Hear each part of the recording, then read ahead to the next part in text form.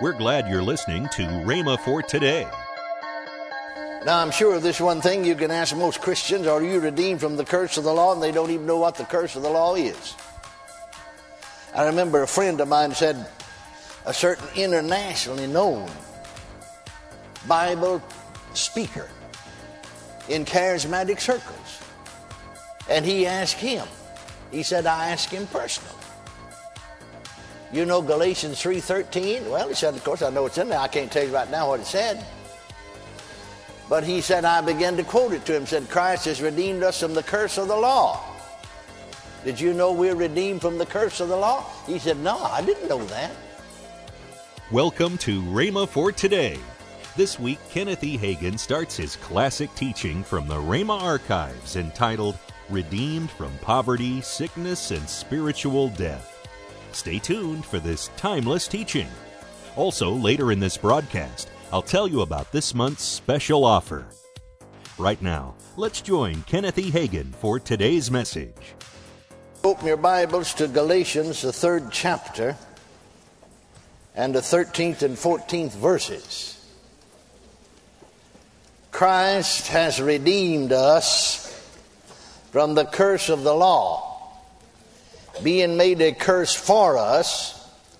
For it is written, Cursed is everyone that hangeth on a tree, that the blessing of Abraham might come on the Gentiles through Jesus Christ, that we might receive the promise of the Spirit through faith. Now notice that the text said Christ has redeemed us. Well, if we stop reading right there, we know that He redeemed us.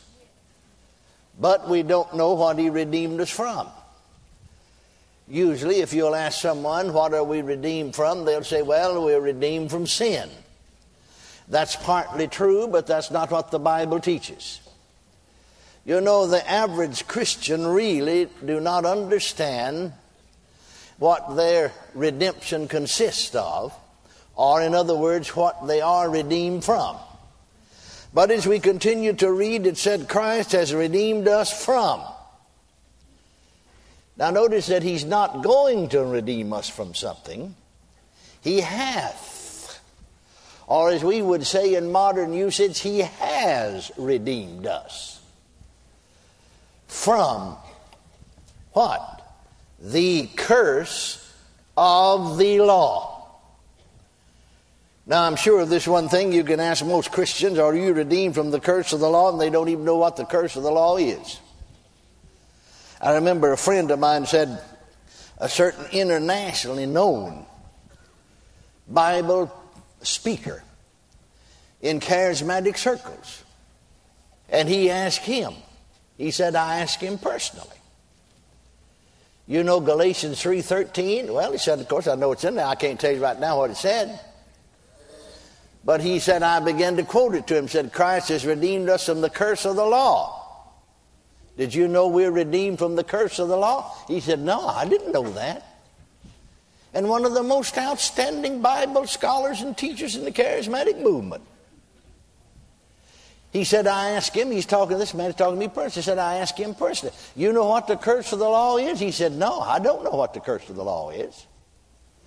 You know, some way or another, the devil has succeeded in hiding from the majority of the Christian world what our redemption actually consists of and what He's really redeemed us from.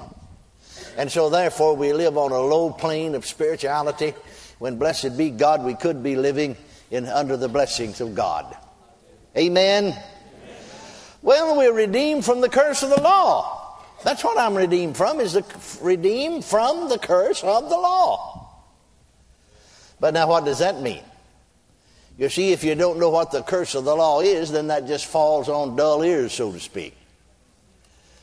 Only one way to find out what the curse of the law is, and that is to go back to the law and see what it says the curse is. Now, the expression, the law, as is used in the New Testament, refers either to the 10 Commandments or the first 5 books of the Bible called the Pentateuch. Well, there's nothing in the 10 Commandments about the curse of the law, so therefore we'll go to these first 5 books of the Bible. And we find out immediately then that the curse or the punishment for breaking God's law is threefold. And incidentally, the curse of the punishment should come on all of us, because the Word of God tells us that we've all sinned and come short of the glory of God. But thank God Christ redeemed us, so that the curse shall not come on us, but the blessing would come on us. That the blessing of Abraham might come on, not the curse. Does God want his people living under the curse? No. Well, what is the curse? And then we'll find out what he doesn't want us to live under. Well, the curse or the punishment for breaking God's law is threefold. Number 1, it is spiritual death. Number 2, it is poverty. And number 3, it is sickness. Now let's go back to the book of Genesis. That's one of the first books, it is the first books of the Bible, and one of those first 5 called the Pentateuch. The first curse which was to come upon man for breaking God's law, or God's word in other words, violating his word, is found in Genesis, the 2nd chapter, and the 17th verse. When God said to Adam, "In the day that thou eatest thereof, thou shalt surely die." Adam and Eve were permitted to eat fruit of all the trees in the Garden of Eden, except for the fruit of the tree of the knowledge of good and evil. The curse of death was to come upon them if they disobeyed God. Now, our problem is that if you use the word death, people automatically think of physical death. But if I refer to physical death, I'll say physical death. And usually if the Bible refers to it, you can tell by the context that it's talking about physical death. But you see, the Bible speaks of more than one kind of death. There are at least 3 kinds of death that we need to particularly familiarize ourselves with. First of all, spiritual death. Secondly, physical death. Third, the second death, which is being cast into the lake of fire, which burneth with fire and brimstone. And so, spiritual death came to this earth first. The curse of death, when I say death, I'm talking about spiritual death, was to come upon them if they disobeyed God. Now in Genesis, the 3rd chapter, the 22nd through the 24th verse, you see that man disobeyed God. That man was driven. When we say man, we're talking about both male and female. Was driven from the garden, could no more eat of the tree of life, and became a slave of sin and of death. Somebody put it this way, said the Bible is a mystery book. Well, to a certain extent that's true, until we find the key that opens it. Then it ceases to be a mystery and becomes a message. Well, actually, there are two. Here's the key, or in other words, there are 2 words which open the Bible, and those 2 words are the words life and death.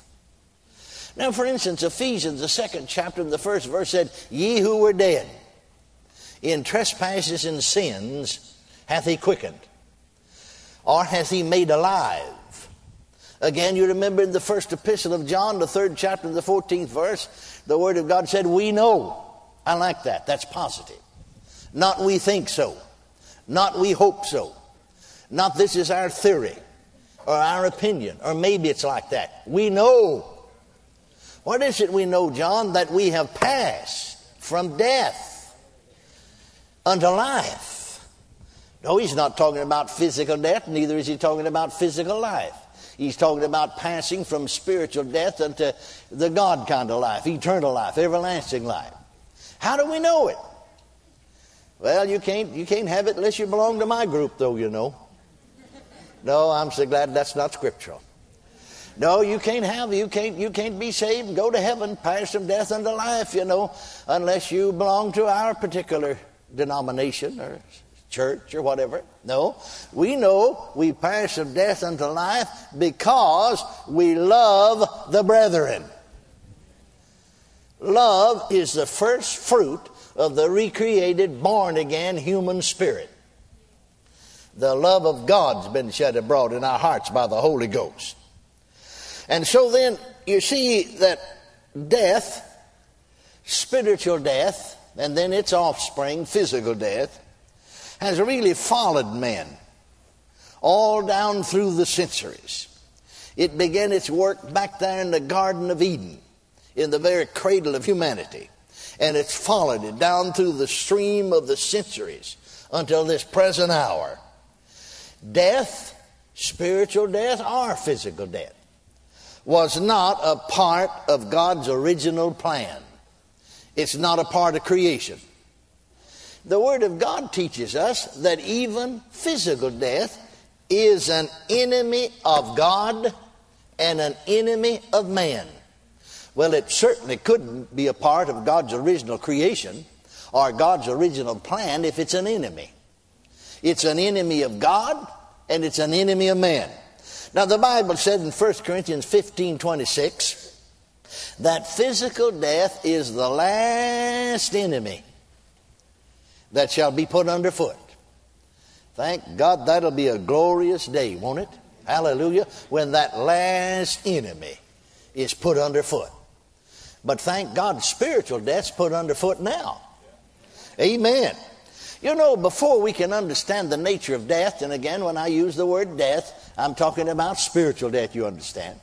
Before we can understand that, we have to understand the nature of man.